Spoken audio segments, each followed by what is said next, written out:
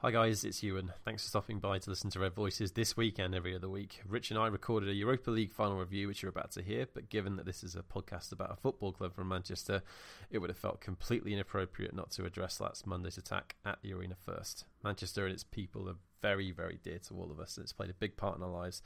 From all five of us, our thoughts go out to everyone affected by this tragedy.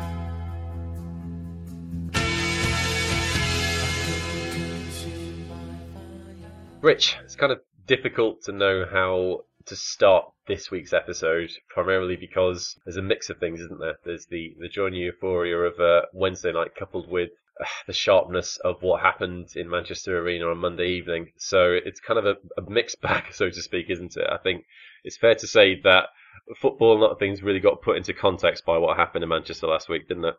Yeah, I think that the run-up to the game on Wednesday was very different in that it did feel significantly less important than it had done before that, obviously.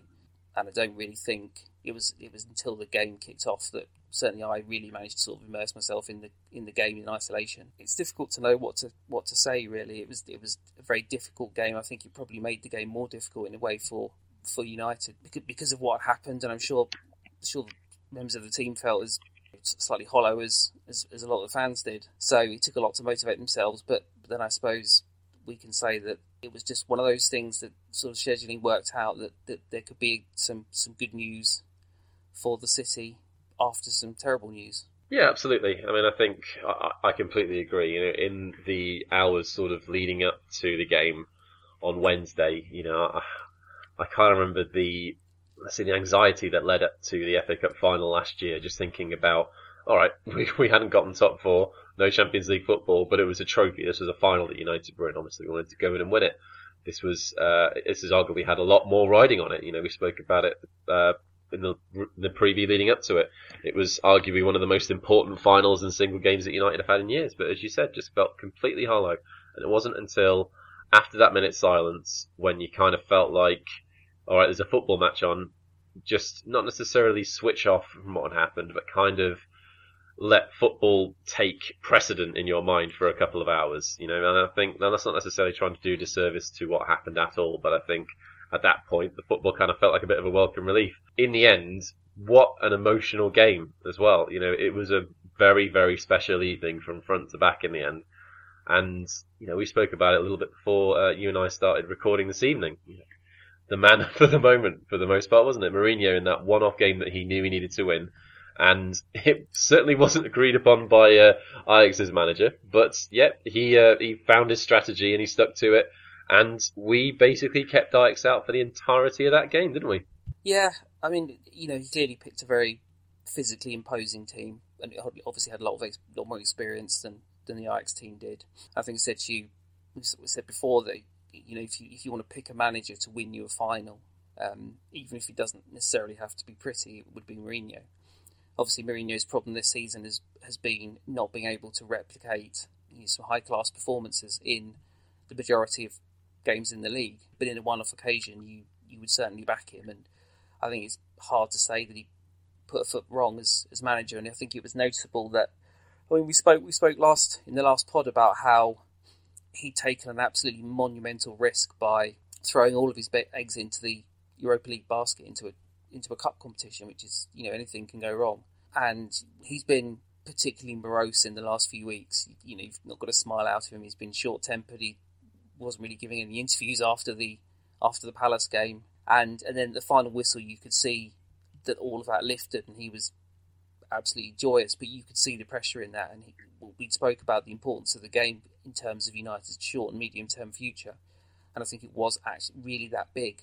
And I think for him, there was an enormous release afterwards because whatever else we did, he knew he had to get Champions League football to achieve what he wanted to do next season, and he did it. And you could see from his demeanour afterwards that it really was an elephant lifted off his back. Gosh, it was, wasn't it? I mean, we're doing things a little backward this week, but fair enough. I mean, the full-time reactions were amazing, weren't they? Mourinho just jumping up for joy. Did I see tears of joy at one point as well? That's a rare sight indeed. I reckon there were tears when his son took him out. Yeah, that was quite sweet, to be fair. Tackled him, yeah. That was a lovely moment. Wonderful. It sounds so trite, but really just wonderful scenes. You mentioned, Mourinho, and just sort of felt like a balloon of tension had been popped. That was the same for the whole team. Everyone responded in such a way. It was such a release of tension for the entire squad. It was so great to see, because you could see that in the weeks leading up to the final and getting to the final as well. United had just been playing with so much tension.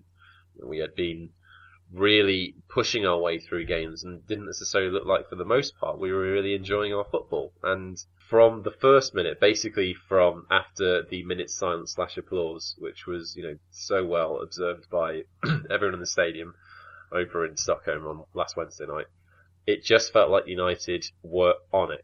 And I think that was one of the things that made me most proud about watching the game last week. In spite of what happened on Monday, the team came out knowing that this was a massive game, knowing the added pressure, essentially just trying to put what happened out of their minds at the arena. But they're able to do that so well and put in such a strong performance, weren't they? From front to back. I don't think anyone in a blue shirt let United down on Wednesday. I thought everyone did their job well. I thought everyone was on the same page. They stuck to Mourinho's game plan. Little bit of luck in a couple of circumstances, but I don't necessarily think you can say that was a lucky victory, if that makes sense.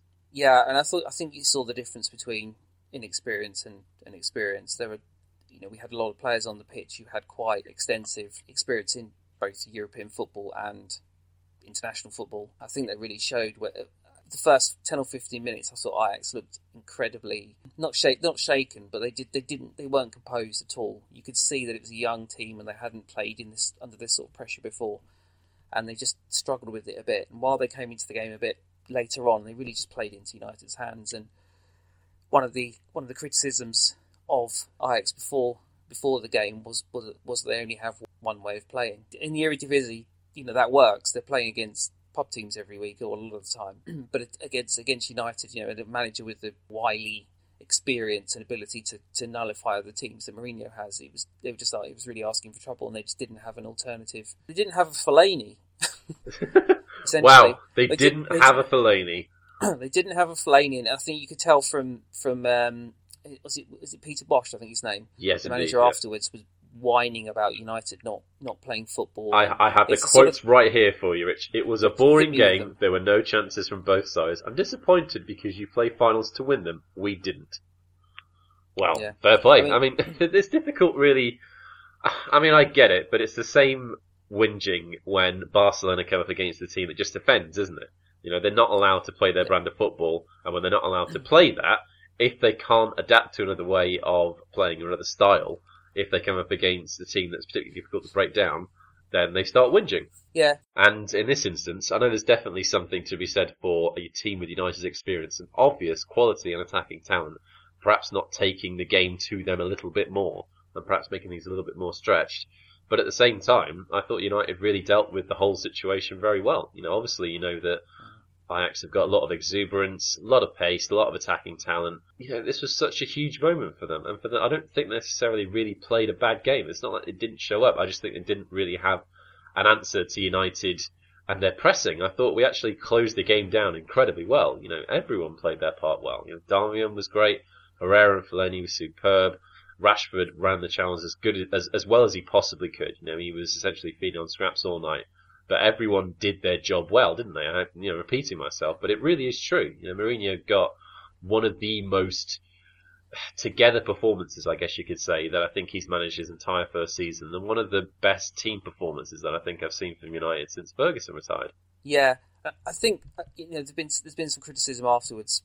People kind of saying, well, this is United. The resources they had to have played in a reactive way was to a degree, a sort of betrayal of their principle. And I mean, to a point this season, I agree with that. I mean, I think the way that we faced up in games like the Celta home leg and at City, and to a degree at Arsenal and Spurs as well. So the more difficult games at the end of the season, we really went out with very little ambition.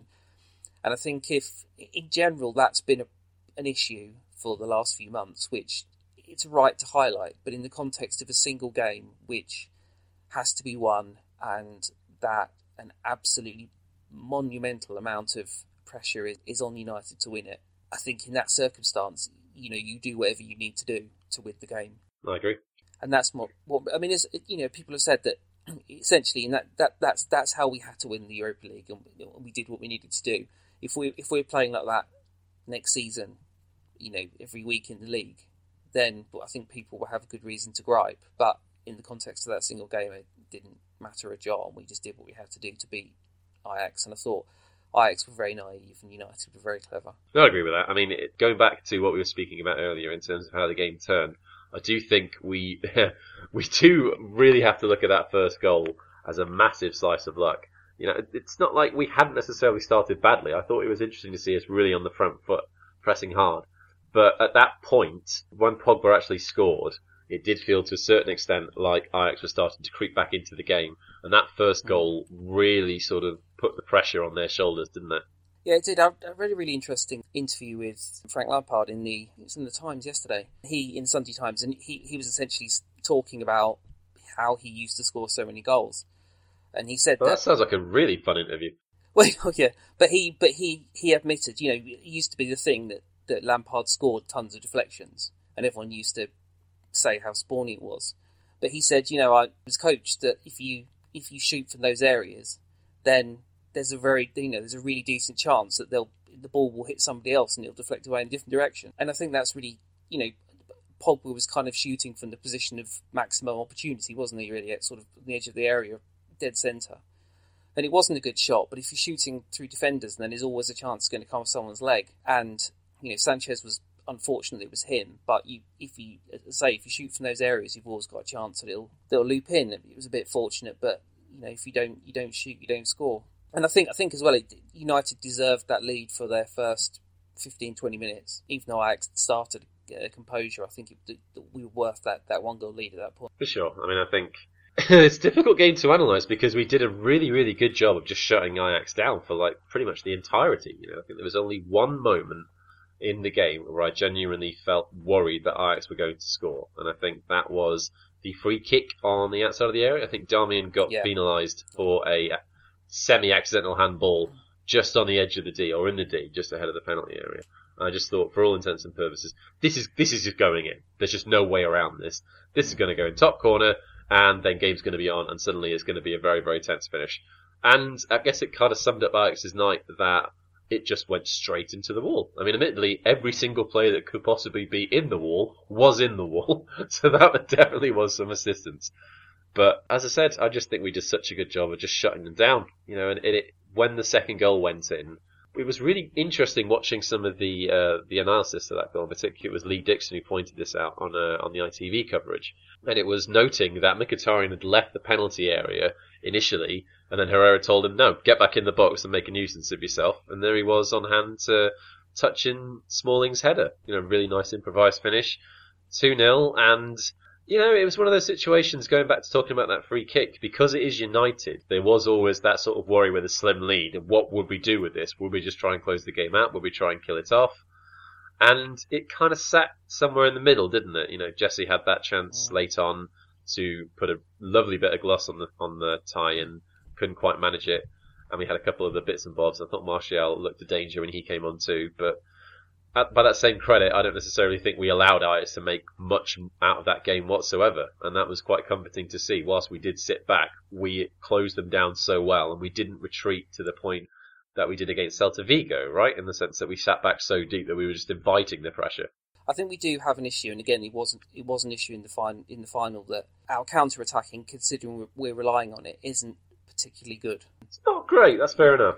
Essentially, we struggled to keep the ball. We hit it forward too early. Rashford basically spent most of the game just chasing hopeless hopeless causes, really. To a degree, I think we could have won even more comfortably if we'd been more effective at the counter-attack. Now, if we're going to play that way next season, I presume Mourinho's plan is that we just have better players doing it. That would be more effective. But if there's one criticism I have, we've not been good at keeping the ball. We've perhaps tried to get it forward too early, and it's been pretty inaccurate. We gave up possession, more often than we needed to, and more regularly than we needed to. But fortunately, we were so compact defensively that it didn't really matter in the end. I mean, the big worry going in after seeing that team sheet was Chris Smalling, wasn't it? And he, along with Darmian, two players who have had their fair share of criticism. I mean, Smalling on a much higher level for sure. I thought Smalling actually did very well. Almost every single time he got his head or his boot to the ball and cleared it. Obviously we were playing long balls to a certain extent, trying to clear pressure anytime we received deliveries into the box. But I thought for the amount of stress people had when they saw Smalling's name on the team sheet, and to be fair, because Jones had played the 90 minutes against Palace, it seemed nailed on that Smalling was going to start alongside Blind. I thought he actually dealt with that game particularly well. I don't think he's answered critics to a certain extent, because we know he's got those performances in his locker, and it's all a case of just being able to do that more frequently. And that's been the running theme of his time at United. That has not happened on a frequent basis. But I thought, in particular, last Wednesday, he did a really good job of showing that there is potentially enough of a reason to stick with him. I don't know whether or not you can say the same for both him and Phil Jones, and I wouldn't be surprised if one of them gets sold. But I don't think Smalling's done himself any sort of disservice with that sort of performance in such a big game. No, I suspect that his future has already been decided by Mourinho. It seems to be perceived wisdom that if Michael Keane comes in, then Smalling will be the one who departs, and I don't think he could have too many complaints about that. But he did. I think everybody played really well. I don't think you could look at a single person. I guess the two people who were most criticised in Smalling and Fellaini were amongst the best performers in the game. So, you mentioned Darmian. I think Mourinho really likes Darmian. He's been incredibly versatile. He's played him at left back. He didn't play a lot at left back before he came to United. He put her in a really, really strong performance in the final, and he's generally played pretty well in the last couple of months. And I think for that reason, Mourinho really values his presence. I think he kind of sees a bit of Azpilicueta in him. So I think the one defender who's not in a position of strength though is Smalling, despite his final performance. As you say, he has a performance in him like that, but unfortunately he has 5 or 6 in between where he just switches off and doesn't concentrate for the whole game. And again, you saw to a degree in the final, and as you say, it didn't really matter because we were trying to get the ball forward quickly, but his distribution and his work on the ball is pretty rubbish for the level we need to be playing at. So, but I feel like I've turned a positive into a negative there, but he had a really good game. And he deserved praise for that game. I just don't think that it'll be enough to save him if we bring in another centre-back this summer. No, that's fair enough. I mean, talk about other performances. Captain for the evening, Antonio Valencia, who's just this week signed a contract extension, taken through to 2019. Had a pretty big game himself. I don't think he played a minute of football. I think it was noted after the second leg against Vigo. So important was he to Mourinho's plans. Which is fair enough. It's been noted elsewhere that I think it was particularly on the Ratcast and they mentioned this in terms of how it works with the fullbacks. So essentially, Mourinho only wants one of his fullbacks to go forward. And if that's a battle between Darmian and Valencia, it's pretty much going to be Valencia every damn time. So he is integral to what Mourinho wants in terms of supporting the attack from defence. So it's no surprise that he's been given extra contract, and considering how good he's been this season, fair play to him. He's been great. He's a cyborg, isn't he? He's just basically ridiculous. A human cyborg. Yeah. Considering he's in his early 30s, he's in absolutely incredible physical shape, and he's just got the stamina to just keep running up and down that line. And as you say, Mourinho seems to like that balance with one attacking fullback and one defensive fullback, and you could see that there's probably the intention to continue that next season. I mean, we've had links with Perisic this week, and he's very much a proper sort of old school winger, quite often on the left, but he's versatile. If you're gonna have a proper old school winger, then you don't need an overlapping fullback. So I can see that he's probably looking for that balance again of the winger doing the work on one side and Valencia doing the work on the other, and perhaps having a more dynamic player on the right hand side. Our options are at the moment that probably Mata or Mkhitaryan or or Lingard, and none are traditional wingers. None are going to sprint past people and whipping crosses. That the whole structure of the team Valencia is perhaps one of the most integral players to how Mourinho wants to play. And I think he's been, as you say, I think of the players that Mourinho's really rehabilitated this season. I'd say him, Herrera, and Rojo particularly are the three that have improved immeasurably and become absolutely essential to the team. And we'll talk a little bit about Herrera and all of his other teammates in the player season review pod that we'll be doing later on in the week. But Herrera in particular, there was reports about it's Valverde, the new Barcelona coach, isn't it? Yeah. Yeah. So Valverde was there's been reports of Valverde, Barcelona's new coach, wanting Herrera, and apparently Herrera doesn't want any of it, which is wonderful. He sees his long-term future at the club, which is great. Because on the basis of what we've seen this season, I think he should be getting the armband if and when Rooney eventually goes. And on the basis of the last week, it looks like that's going to be this summer. He was talking at full time about it, essentially saying he's going to chat with his family and figure out what the best decision to do is. There's talk about him actually having an offer from Everton, which is pretty interesting, or where we could potentially go from there. Moving on to full time then, Rich. Wonderful reactions. Several beautiful moments. Zlatan walking up to a banner that's talking about someone shagging his wife. All sorts of wonderful little moments there in the aftermath of the game. It was a really lovely occasion when United lifted that trophy. I know we've been down on the Europa League pretty much all season long in some ways, and but let's flip that around. It was really, really great to win it in the end, wasn't it? Yeah, it was really strange. I've never really taken to the Europa League, not because it's a sort of second-rate competition, but I grew up on the Cup Winners' Cup and the UEFA Cup and the European Cup, and all three competitions were incredibly important. When United won the Cup Winners' Cup in '91, I had very little memory of United playing in Europe because of the Heysel ban, and that was our first season back, and it felt absolutely incredible to have won this trophy that wasn't the primary trophy in Europe, but it was one of the big three. And the Europa League's never really felt like that to me. But then at full time, when you see them pick up essentially what is the UEFA Cup trophy, and it's an absolutely gargantuan piece of metal. It's enormous, and it just made just kind of stirred the nostalgia in me, and it just occurred to me, we have won a European competition here, and I used to live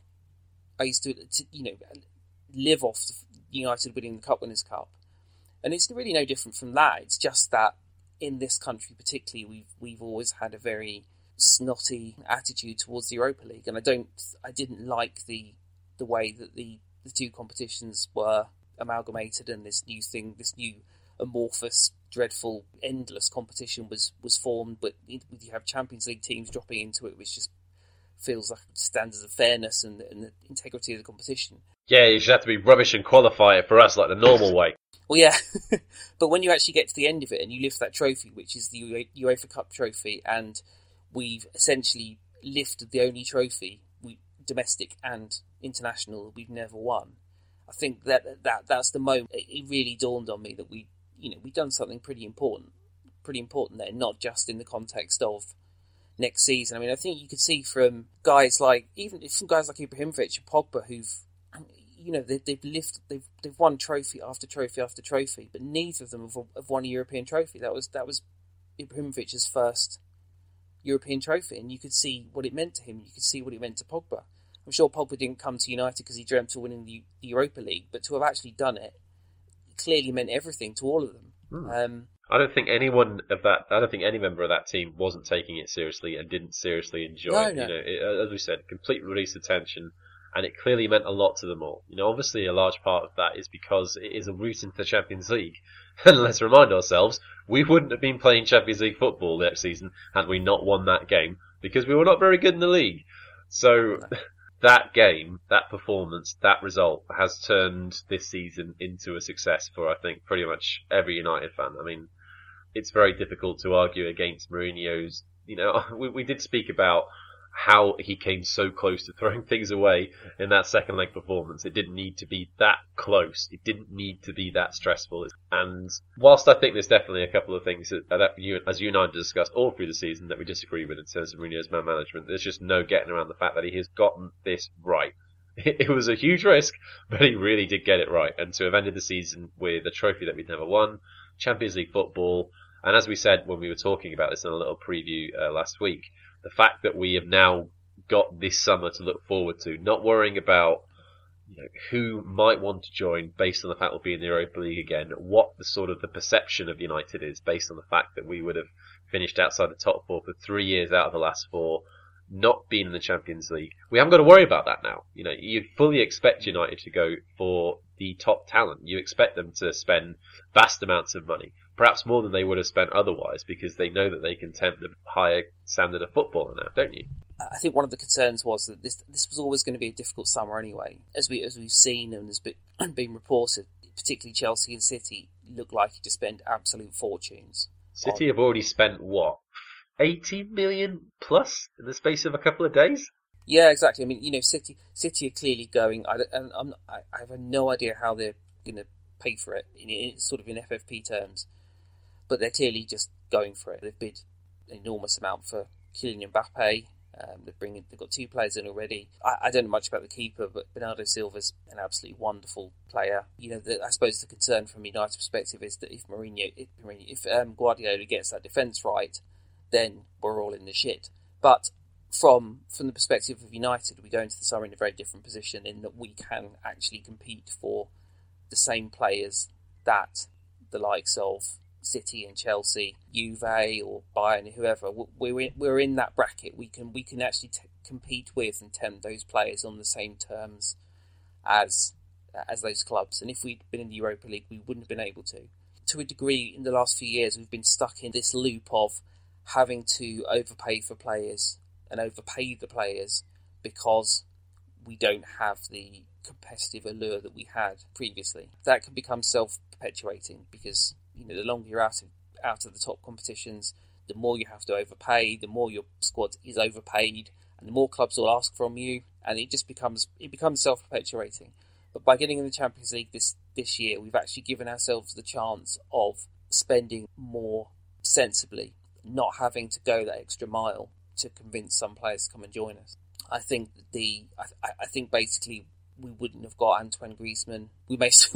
I'm touching wood. I think there was zero chance he'd have come if we'd not got in the Champions League. No, absolutely not. Whereas I think there's a pretty good chance that he will now, and I think he's absolutely integral to Mourinho's plans. I think if that went south, then we've got a problem. What we've gleaned so far from Mourinho's recruitment, it looks like he wants to throw vast amount of money at least Griezmann, if not another forward as well, and then sort of spend more modest sums. I say modest, but I guess a modest fee for sort of United these days is about 40 million euros, isn't it? It's absurd, but spend sort of more modest sums on a centre back, probably Michael Keane, and then a midfielder and perhaps Perisic, and then really blow our wads on Griezmann +1. And I think if Mourinho can get those 4 or 5 players in that he wants, then I would be very disappointed if we weren't as competitive as everyone else in the league. Yeah, I think things are set up now for us nicely to be competitive next season. I don't think it's necessarily spoilt, but I don't think it's asking too much for United to be involved in the title race for almost the entire length of next season, potentially, should we be able to get the players in that Mourinho wants. You talk about the impact of the Europa League. There's definitely something to be said for that Thursday, Sunday / Monday locked-in period. Most of the time it was the Sunday that we were playing as well. And that is not necessarily a massive amount of games in order to go and do what we did. It is, you mentioned there, it's 15 games from the beginning to the final. And Lord help you if you're in your qualifying rounds, because you're looking at playing something on 17, which is just ridiculous. It's an incredible amount of games, and I feel like partially because of the way Mourinho used his squad, he perhaps didn't utilise it well enough earlier on in the season. A couple of players went, and then when we were getting tired legs towards the end of the season, he was chucking players who are perhaps not at their peak or not necessarily available or able to do what he wanted them to do, which is why things look a bit worse, and we had to essentially play in this very sort of rigid style, I guess. It wasn't particularly fun to watch for the most part of the football over the last month or so.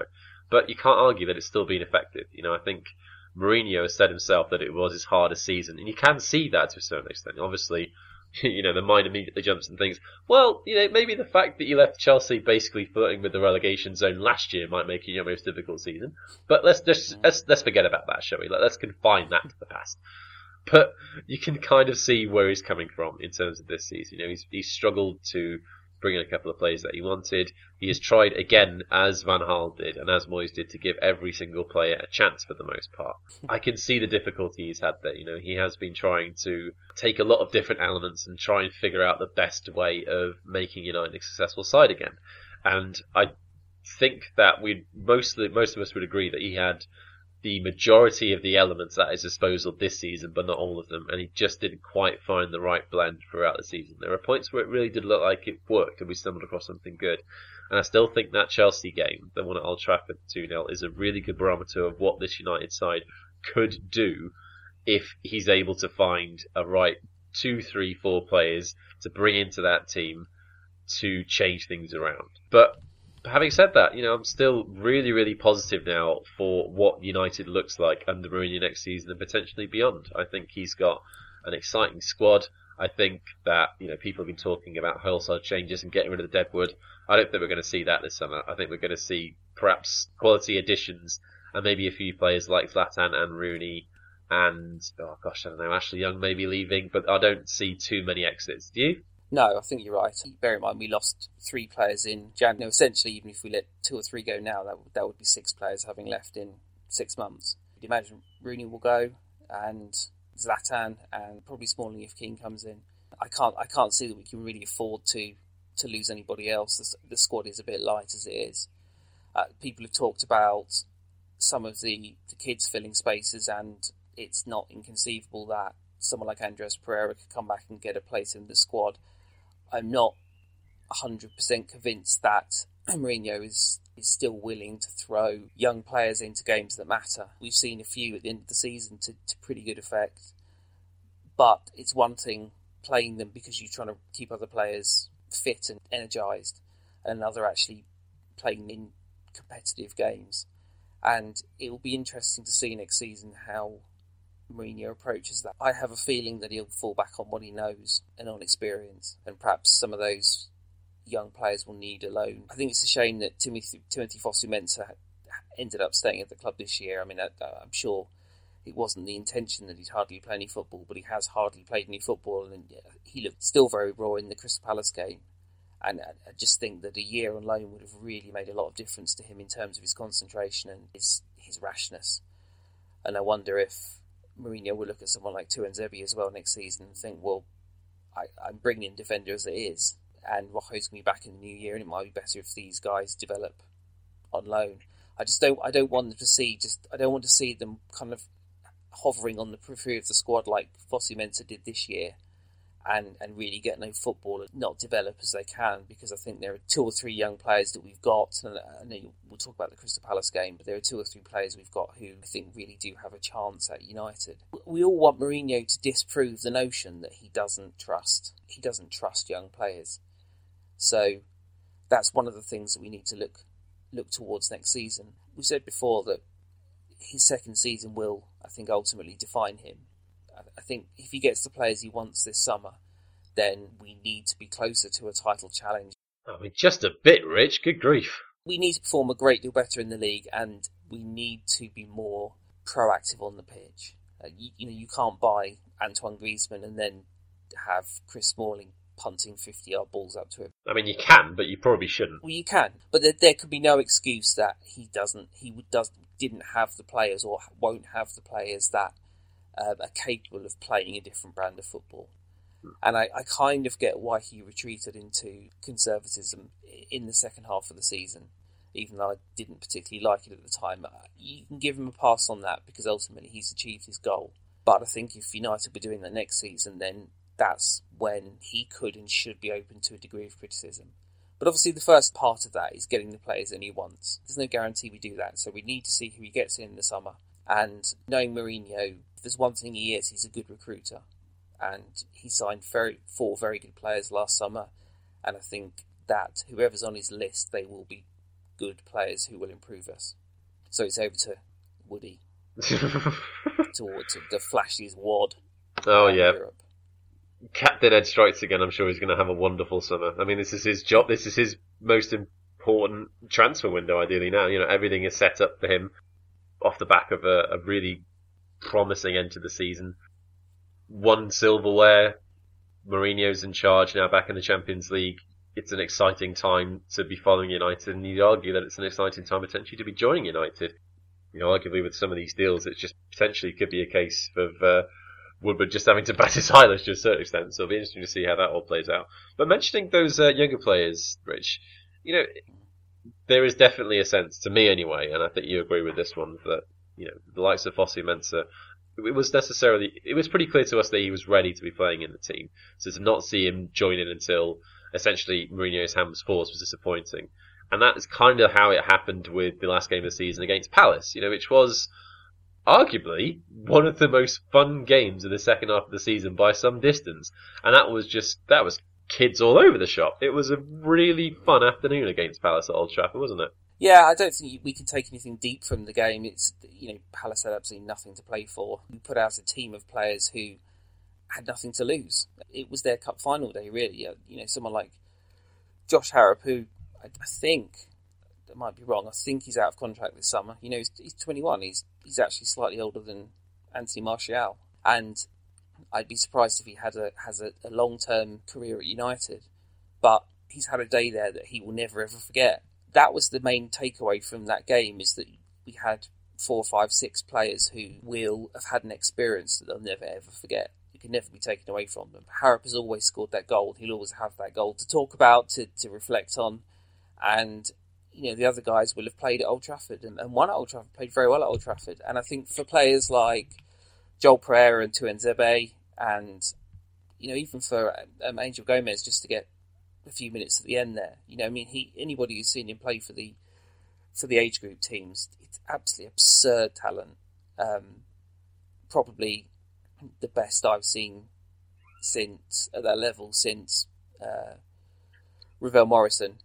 And there's an argument to say he's even better. Sometimes he looks even better. So even those few minutes for him could be really important in the context of his career. The minutes that Tuanzebe's had at the end of the season, he's been moved all about. He's played in midfield, he's played centre-back, he's played as right-back, and he's not let himself down at all. If I were Mourinho, I'd hope that he would recognise that and perhaps give him a shot next season. But we've got an awful lot of centre-backs, particularly if we bring another one in. I don't want to see a situation where these guys are just on the periphery of the squad and really don't get the opportunity to develop or really play much at all.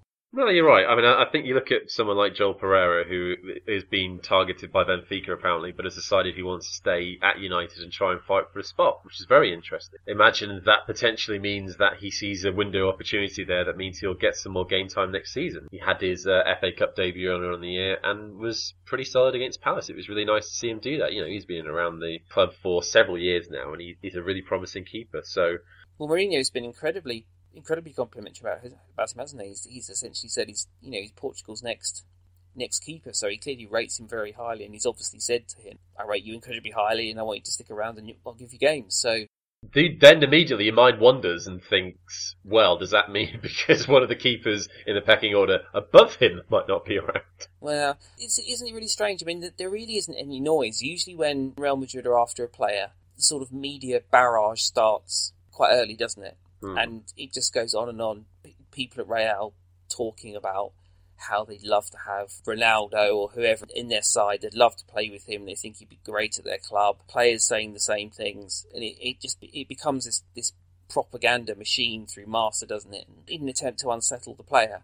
But there just hasn't really been that. There's been whispers that Real might bid for him again. Adam Crafton's actually, as Mail's very good on De Gea. I think he's got some pretty close contacts with him and his family. And he basically said that De Gea isn't unhappy and won't try to force a move. But if Real make a big bid and Mourinho thinks it would be to his benefit or to the club's benefit to sell, then he'd happily go. And, De Gea nearly left 2 years ago, but he didn't say a word about it. He's been incredibly respectful. He's not kicked off. He really has been. I've seen people criticising him for the idea that he wanted to leave in the first place. How dare he want to join one of the most successful sides on the continent? Just ridiculous. Well, in his homeland where his girlfriend lives, having essentially been a coconut shy for 3 years. But, he has been incredibly respectful. He just hasn't spoken about it at all.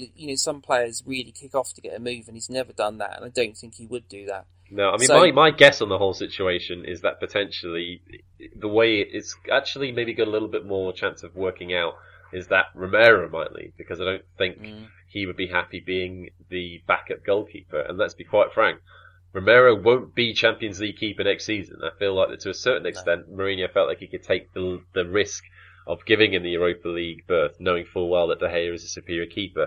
But De Gea's got to be first choice for the Champions League next season. Absolutely. Yeah. So then you potentially got slots that open up in the domestic cup competitions, which you could say Pereira might be well suited for, and that he might get the push that way. I really don't want to jump ahead of myself, but I feel like that is the more likely outcome. But that'd be great. I mean, I'd be very happy for that. Joel Pereira looks like a lovely guy. He's played really, really well when he's come into the team, and it'd be really nice to see him get the start. Same with him and the likes of Fosu Mensah and Demetri Mitchell and Scott McTominay. Axel had another great game in midfield.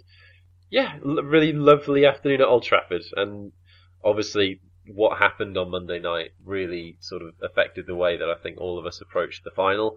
But in the end, I'm really, really emotional, and it was such a great way to end the season, all told, wasn't it? What do you feel that final has done for United now? I think it's opened up a world of possibilities that wouldn't have been there had we not got into the Champions League. Obviously, we've completed the set of trophies, which is something that is certainly worth noting and being proud of.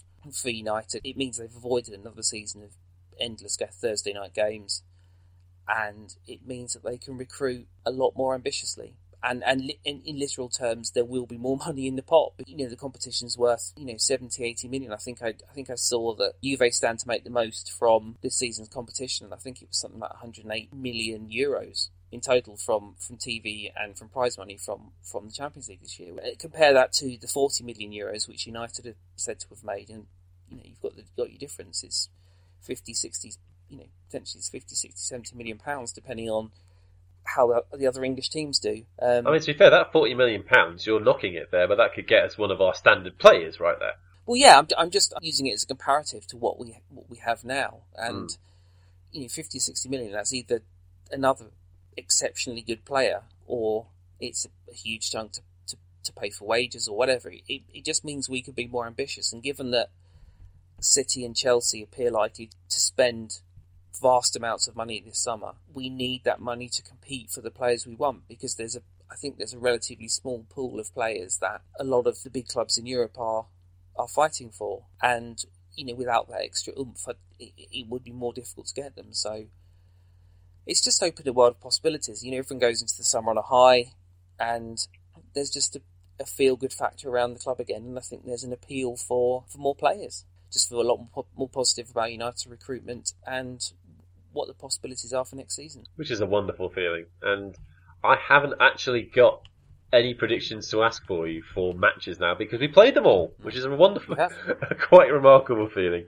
I mean, this season has been, again, quite a tiring one, really, hasn't it? It's been a grind, hasn't it? It has. I mean, it's ended so well. And as I said, watching us lift the Europa League trophy last Wednesday night was a really emotional moment. I'm not going to lie, I had a tear in my eye at that point, and I'm not trying to sound overly sappy or anything. I just genuinely did. It just felt like I've said this before, but such a release of tension, such a release of emotion because of what we've been dealing with up until that point. And to have ended the season on such a high is just such a wonderful, wonderful feeling. And it does really give you that buzz going into next season. But at the same time, I'm kind of glad now that we get a couple of months off to switch off from, the silly business of playing football and just chat rubbish about transfers, because, obviously this is everyone's favourite time of the year. Anyway, before we do leave for the evening, Rich, a couple of quick predictions for me. How do you think our player review pod is going to go?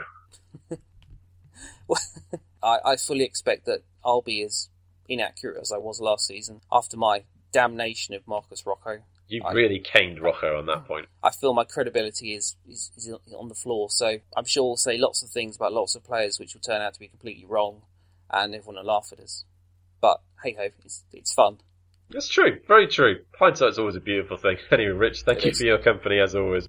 No worries. Guys, thank you as well very much for listening. We've got one more episode to go this week, which, as I said a couple of times, is our player reviews pod. Look out for that in the next week or so. But don't forget, in the meantime, you can get us all over the internet. You can get our blog at redvoices.net. You can get us on Twitter at redvoicesmufc. You can get me at Ewan Lennox, and you can get Rich at RichardCan76. Have yourselves a superb summer, a superb week, superb everything. Either way, cheerio.